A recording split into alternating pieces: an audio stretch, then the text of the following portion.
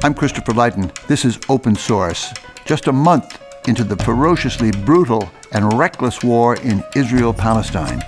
On what feels like a hinge of history, outcomes wildly uncertain, our refuge is Chaz Freeman, the American diplomat, strategist, and historian.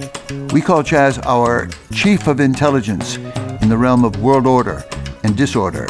Chaz Freeman calls himself sick at heart at the war crimes abounding in this war, some aided and abetted by the United States, he says. We're at a turning point, he is telling us, not far perhaps from nervous breakdown.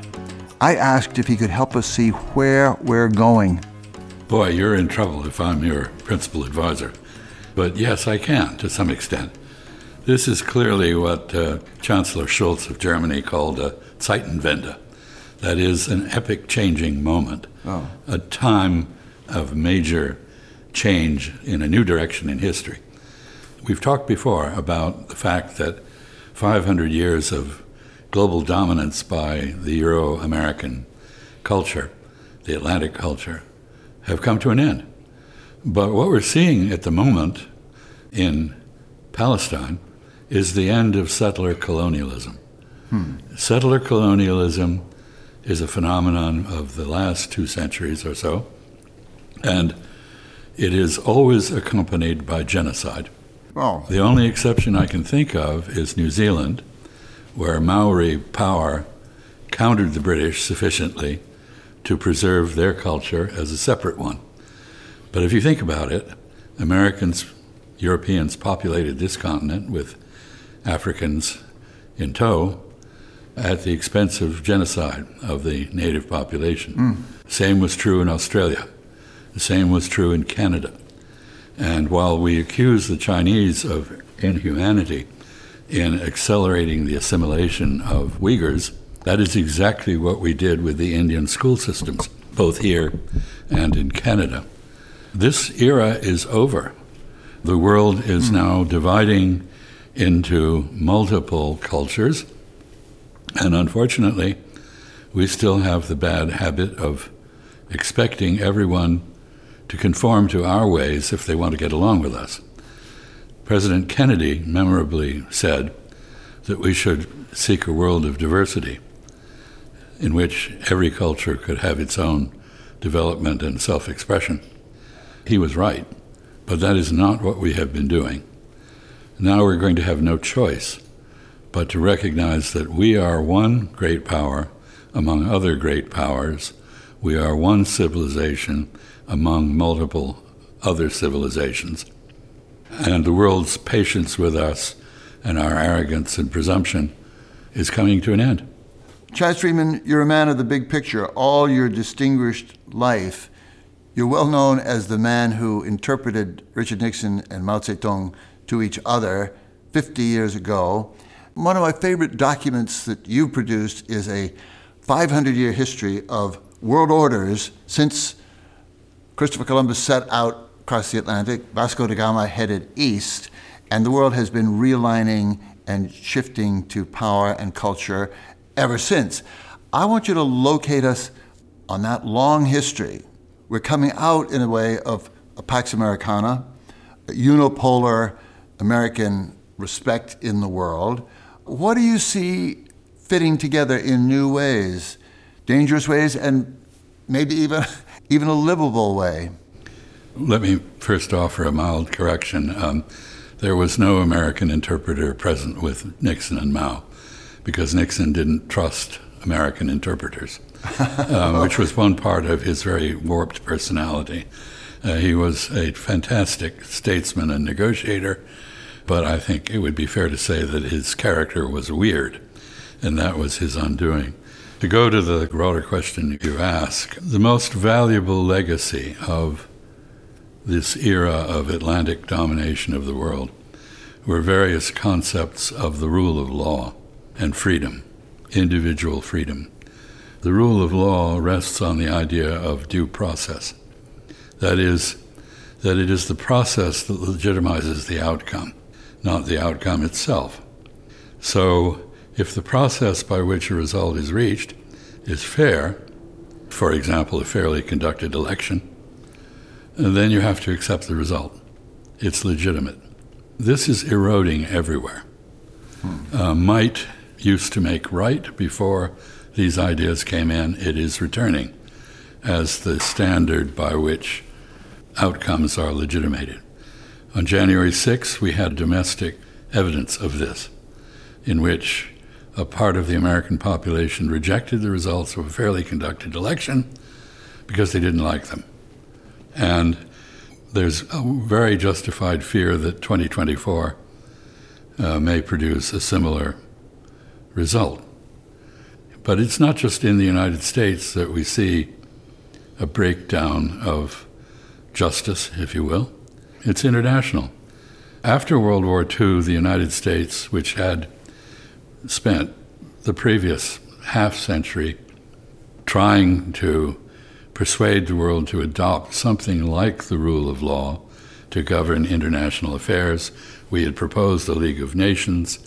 We had the Kellogg-Briand Pact, by which we thought we were outlawing the use of war as a means of adjusting relations between states.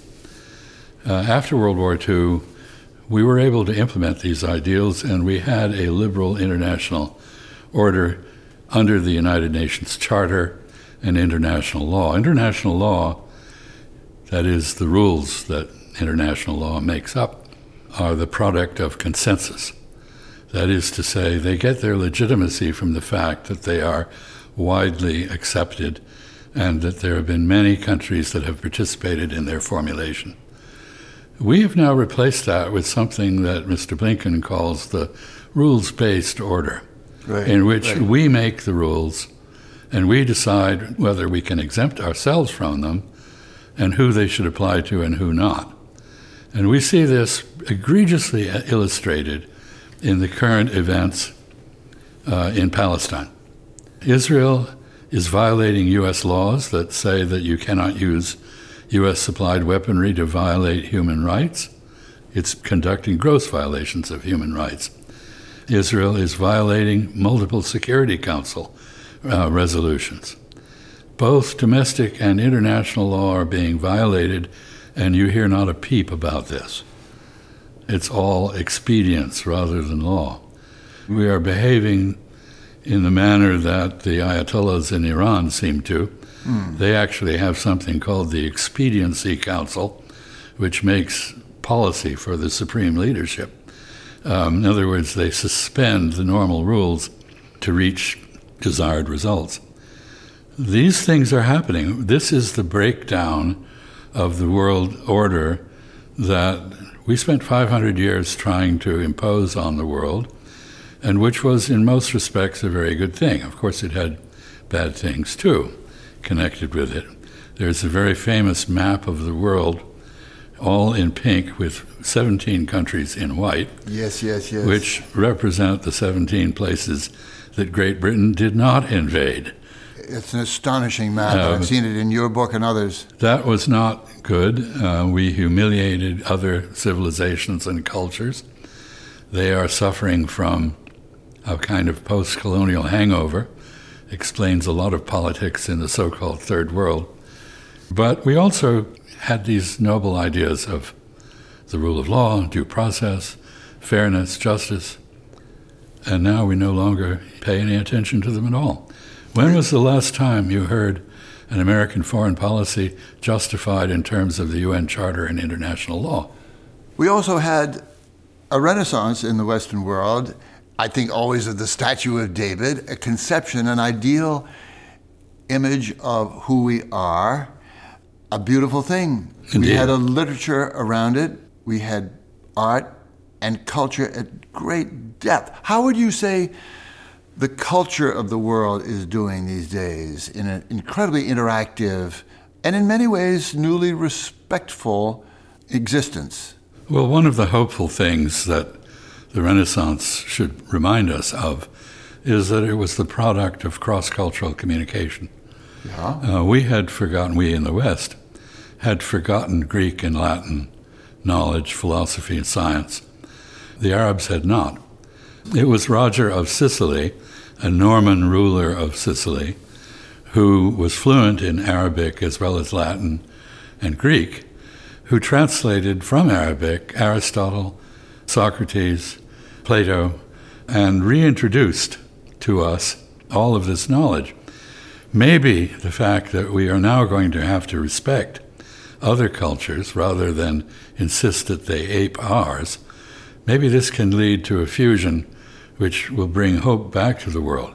But in the meantime, I want to go back to Western culture and what it was and what it isn't.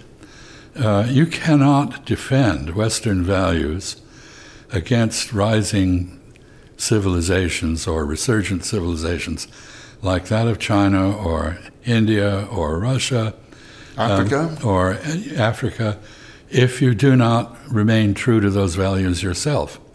And there is no way that you can explain so-called extraordinary rendition, which means government kidnapping of foreigners and submitting them to extraordinary interrogation methods, enhanced interrogation methods, meaning torture, and defying the law by invading other countries.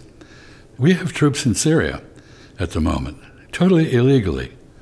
Nobody ever mentions that. Yeah. And yet we are now deploying more troops to defend those troops against resistance from people who have relationships with Iran, Arab resistance movements. We've been attacked 17 times in the last 2 weeks in Syria. It's not a minor thing. The world is about to become a very unsafe place for Americans. And why? Because we have forgotten the golden rule, which is the basis of all ethics. Do unto others as you would have them do unto you. Or, as Rabbi Hillel put it, do not do unto others as you would not have them do unto you. If you break that rule, you introduce anarchy, chaos, and you subject yourself to the sorts of miseries that you are inflicting on others. Now, this is not the best moment in our own culture. And I am very apprehensive because while I respect the right of Chinese to be Chinese and live in accordance with Chinese values, or Russians to do the same, or Indians to do the same, or Africans to do the same, I'm also very cognizant that those values are not mine. They are not the values espoused by America. They are not the values that made this country great. I'm thinking of the rule of law, due process, fairness, individual rights. I'm talking about the freedom of speech, freedom of assembly, which, by the way, are in jeopardy here. The state of Florida has banned all kinds of assembled groups who speak on behalf of the Palestinians. They're banned.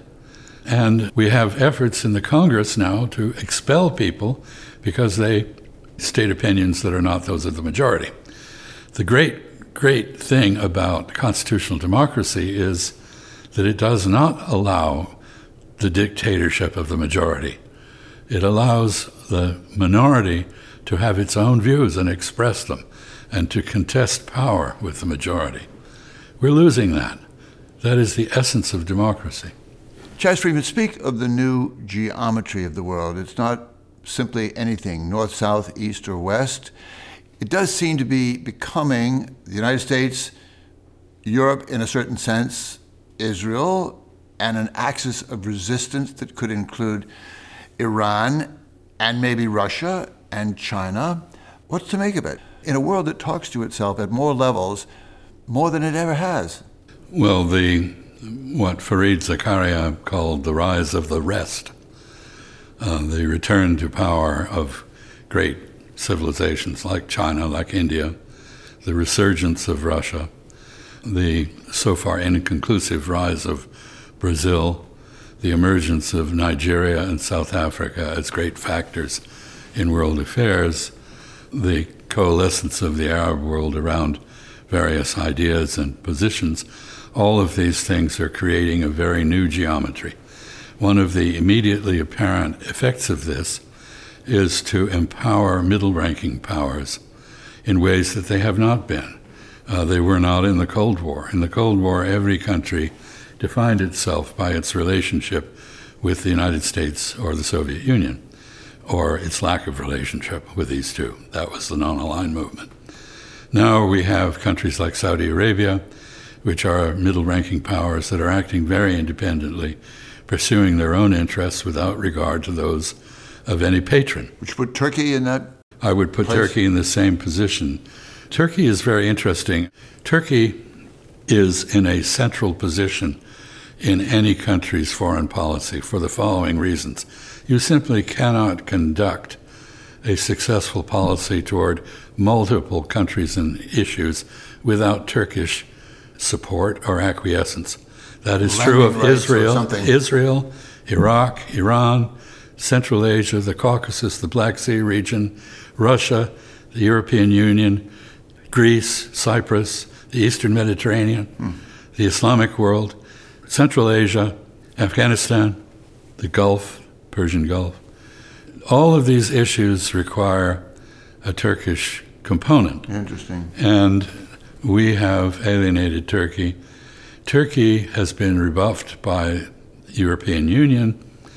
After 300 years of efforts, the Turks have given up their effort to Europeanize themselves, just as the Russians have, and they've turned to the east and south. I go back to Russia, which is back as a great factor in world affairs, partly because of the outcome of the struggle in Ukraine.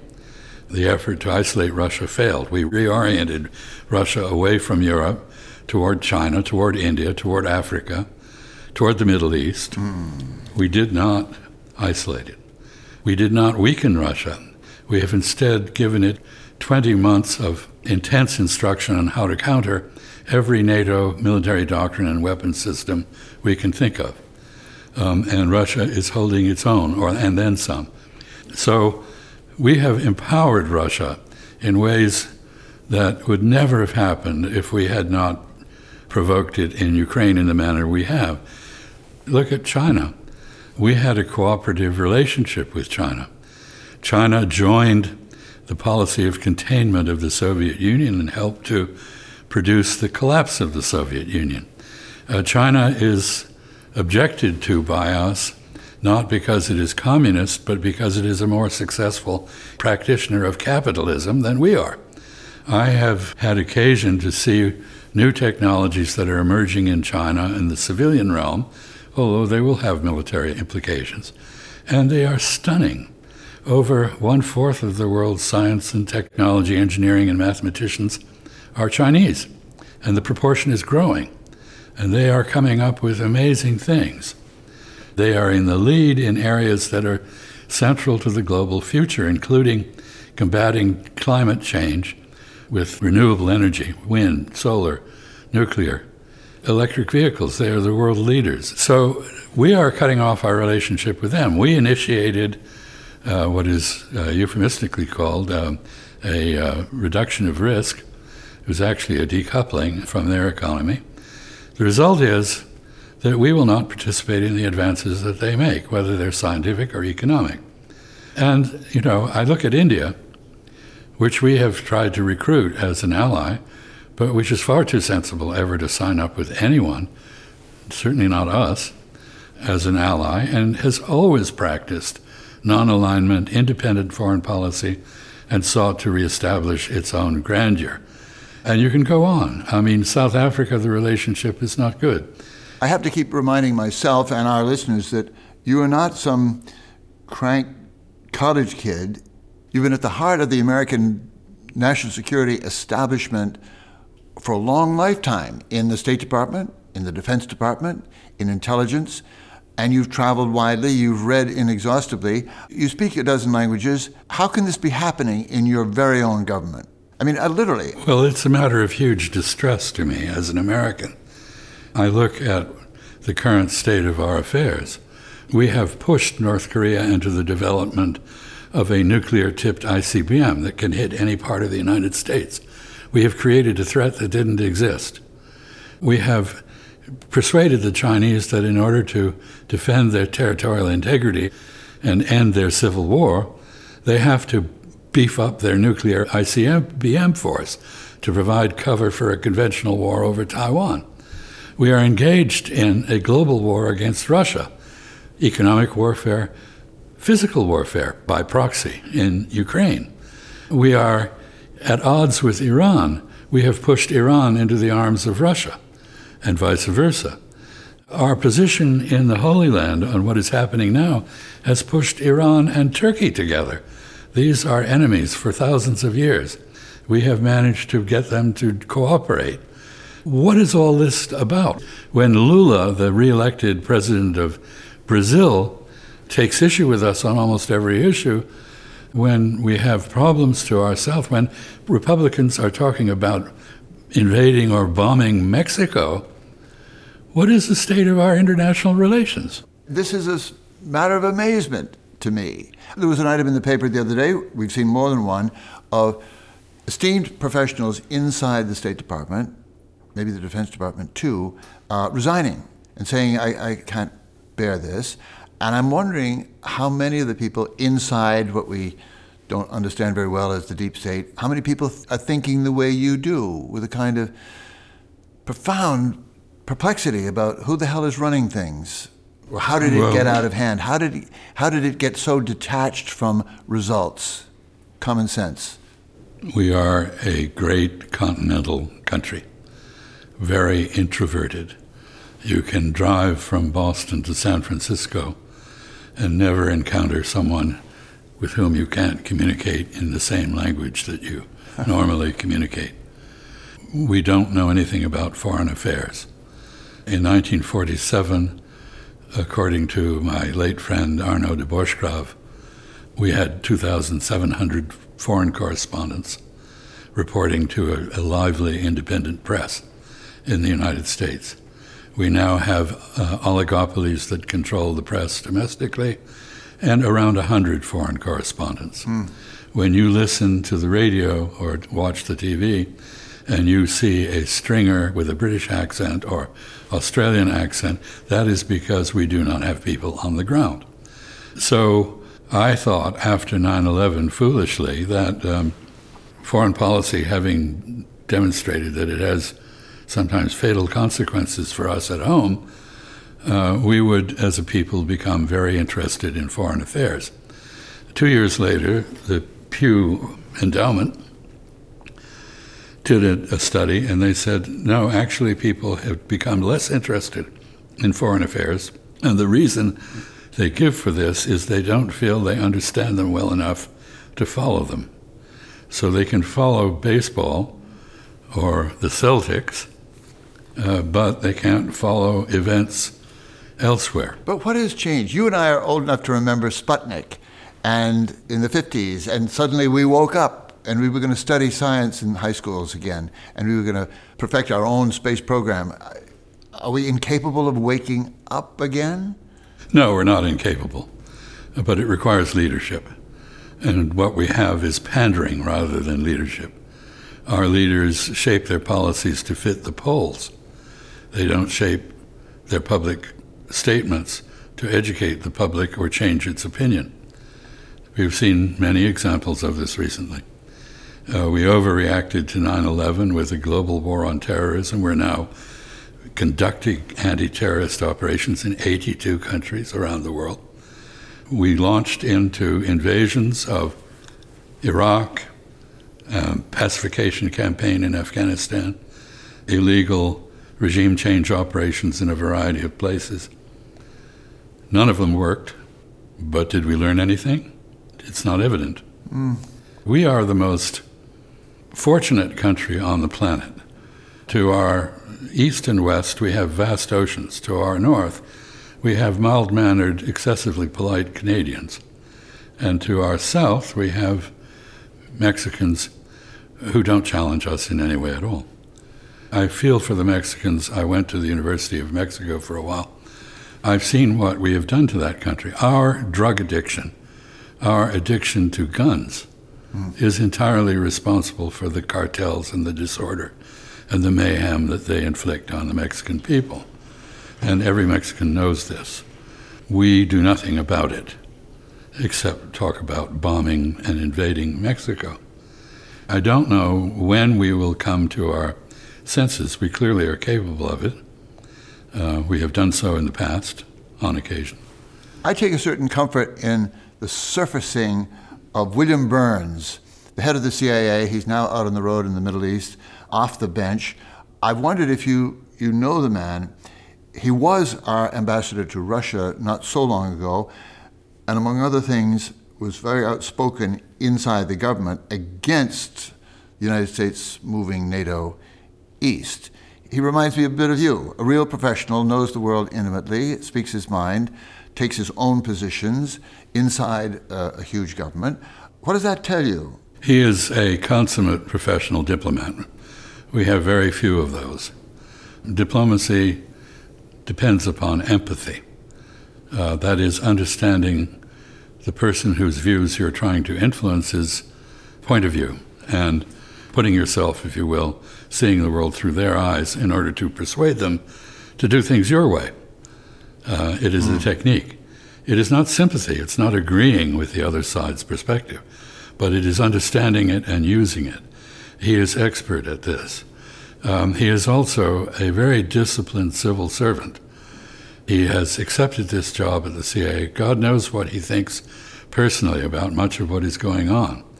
I am sure he is providing very honest advice to the president, tactful, honest advice to the president, but he is saying nothing in public to contradict the president's policies. And that is appropriate. Nobody elected him. He's appointed. But I know that he's just been sent to the Middle East basically because the Secretary of State has just struck out there. And Bill Burns is the pinch hitter on the team. He's the guy who can hit the home run when no one else can. He's the sort of person we should be cultivating. I mean, we should be trying to produce more Bill Burnses. But is he the sort of guy who could say to the president, we can't have a client state using our gigantic bombs, aircraft, machinery to devastate the civilian population? He's the director of the Central Intelligence Agency, which is not meant to provide policy advice. What he could say to the president is the perception globally that we are complicit, encouraging, supporting genocide is doing enormous damage to our standing, and it may be irretrievable. And therefore, you should understand the consequences of your policies. But he has to leave it to the president to draw the right conclusions. So far, Mr. Biden seems to be increasingly ill at ease with his own policies, but not willing to backtrack. Go very big picture, maybe fantasy picture, but it seems obvious in a certain way that the world needs a constitutional convention for the planet to rethink government, but also the habitat. It's going to take all the world's Jeffersons and Madisons and Adamses from every continent, and it's going to take years to sketch it out and then experiment with it. Can you imagine such a thing? I think it's becoming more likely than it was, for the simple reason that among the collateral damage caused by Ukraine and Gaza is faith in the United Nations Charter and the United Nations.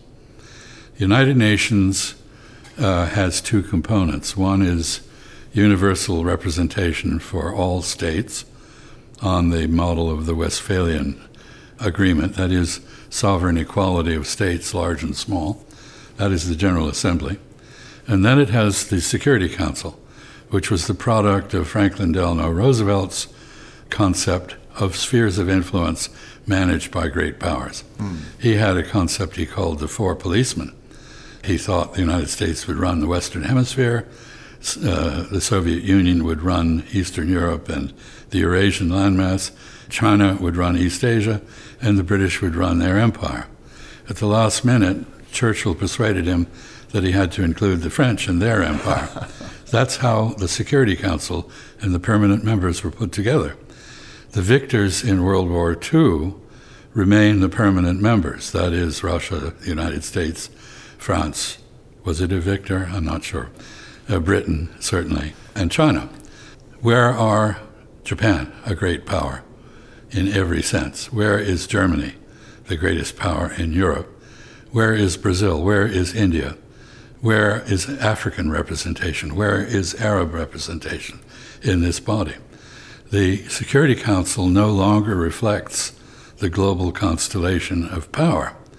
And there have been efforts made to suggest the addition of members. But I think what has just happened in terms of the utter fecklessness of the UN, the inability of the UN to do anything, epitomized, by the way, in the outrageous attack on Secretary General Guterres by the Israeli ambassador, when Guterres said of the Gaza war, this didn't happen in a vacuum, there's a context which Israel would prefer not to recognize, namely decades of abuse of Palestinians.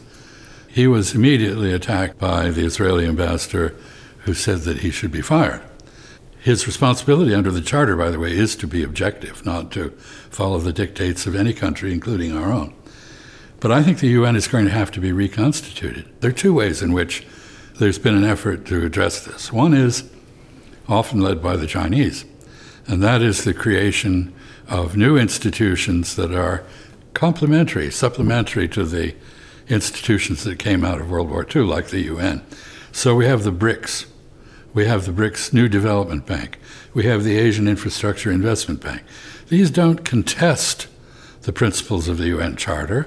They don't contradict Bretton Woods rules. They reinforce them, but they provide alternative means not subject to a U.S. veto or a Russian veto or anybody's veto to carry out the ideals that those institutions embody. That's one way.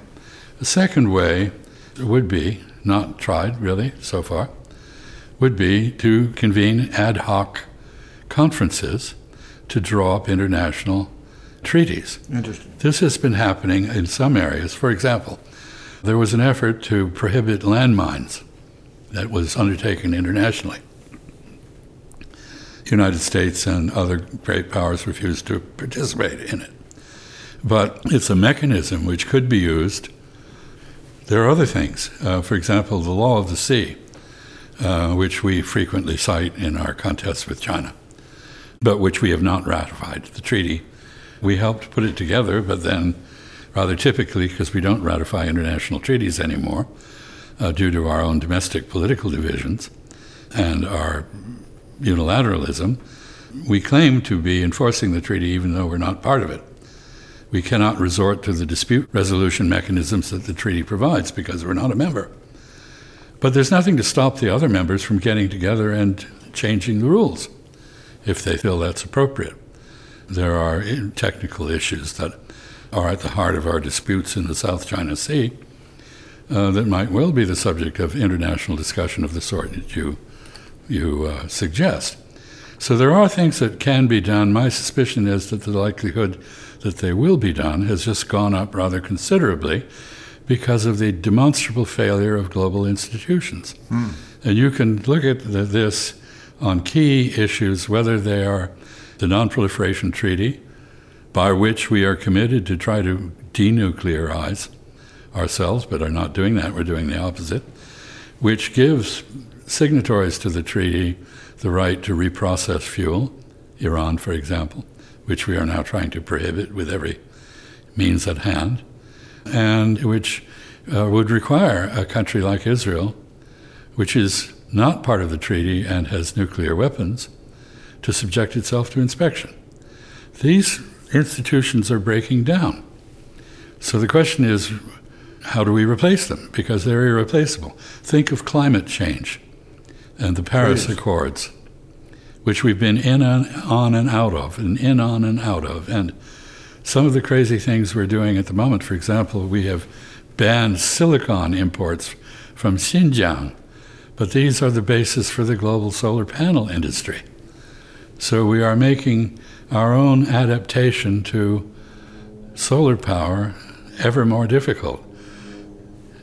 There is a growing impatience internationally, as you can see from things like the BRICS, new countries joining that, assemblies in places of many countries, not including us often, to try to address these problems.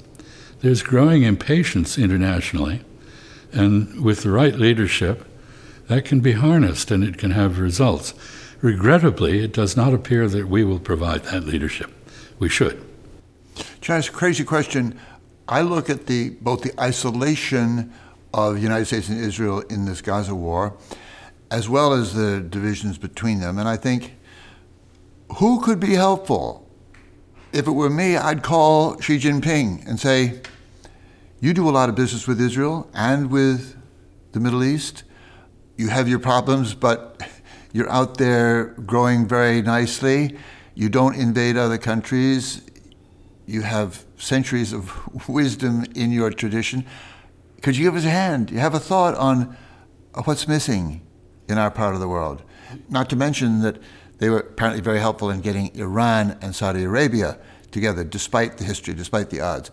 Who out there, starting with Xi Jinping, might be thinking, can I observe from a distance? You are describing how the Security Council ought to work. You could bring Russia in on this too, because they have the same interest in ending this war. Maybe they have less interest in ending the Ukraine war, because the sanctions we imposed in response to it have enriched them with oil sales all over the place. But in the case of the Middle East, or West Asia as I call it, China, Russia, France, all have the same interest in ending the war. We don't have an interest in it. You know, we are taking a position there, as we did in Ukraine, that we're in there for as long as it takes. As long as it takes to do what? To militarily uproot Hamas while strengthening the political forces that created Hamas? That is what we are doing. That's what the Israelis are doing. They are jeopardizing their own future by building even more hatred. Yes, Mr. Biden is about to see, apparently, Mr. Xi Jinping in San Francisco at the APEC meeting. I don't think that's a certainty, but it's very likely. They will have a conversation. How refreshing it would be if each of them asked the other for what advice he had with regard to the problems that leader was dealing with. Xi Jinping might have some thoughts about how to cure some of the problems of the United States, like collapsing infrastructure or very poor education, deteriorating education, or addressing climate change. We might have some ideas that would be useful to Mr. Xi Jinping in not strangling the private sector in his own country and suffocating dissent and achieving security not by repression, but by encouragement and incentivizing proper behavior. Maybe we should all turn to Singapore for advice, because they seem to be able to manage everything very well. Yeah, we worry so much about Taiwan, but we never think of the great example of Singapore. It is a multiracial country with an elected autocracy, elections that don't change the government particularly, but which do allow people to voice complaints that leaders then have to address. It's not a bad model, and it happens to have achieved a greater level of income and prosperity than the United States, along with a vastly greater safety for its citizens. Maybe we could learn something. Yeah, it's an autocracy that bans all kinds of books, but you can find every one of them in their beautiful, magnificent bookstores. Of course. I think, countries have nervous breakdowns. We're having one. China had one in the Cultural Revolution. Iran had one in the Islamic Revolution. Oh, right. India may be having one under Mr. Modi. Israel has had one under Mr. Netanyahu, and we are no exception. Do we have a therapist? Do we have a method for bringing countries back? We used to have an electoral process that was highly regarded, the results of which were accepted by the majority, accepted by those who lost the election. It's not clear we do anymore. The greatest thing about democracy in the end is its ability to handle the peaceful transfer of power between different leaders. Do we still have that ability? We don't know. I hear people say Xi Jinping himself wonders if, in the long course of life, the United States has lost its edge, is over the hill. And of course, I think we all wonder it could be. This is more reflective of our self-doubt than it is of Chinese conviction. There are many opinions in China about the condition of the United States. There are many people who believe that we are decadent and that we are weakening ourselves with our policies. But there are others who don't agree with that at all and see the basic strengths of the United States that made us great as capable of returning. They don't see them much in evidence now, but they believe that we have a resilience which we ourselves increasingly doubt. It's a very interesting reversal. The U.S.-China relationship is troubled on both sides. We are troubled by our almost psychotic reaction to the rise of a peer, an equal power or a greater power, after 150 years in which we were the be-all and end-all on the planet. China's back. The Chinese have not adjusted to the fact that they are no longer weak and vulnerable. And they are now strong and prosperous. They are no longer the victim of history. They are an actor in it, and no one knows how they will act. So there are widening apprehensions about Chinese wealth and power and how it will be employed. Each country is having trouble adjusting to the changes in the world and in ourselves. Chaz Freeman, it's such a privilege to catch up with you every once in a while and to see what we don't see and to hear what we don't hear. Thank you for an incredible witness on the world, and thanks for sharing it with us. Well, thank you, Chris. It was a pleasure. Chaz Freeman served 30 years in the U.S. Foreign Service, then as U.S. Ambassador to Saudi Arabia, later as Assistant Secretary of Defense for International Security Affairs. Open Source is proud to be a member of Hub and Spoke, a Boston-based collective of independent, creator-owned podcasts. Our shows cover everything from politics to art to history to technology. We're united around the principle that independent voices are more important than ever. You can learn more at hubspokeaudio.org.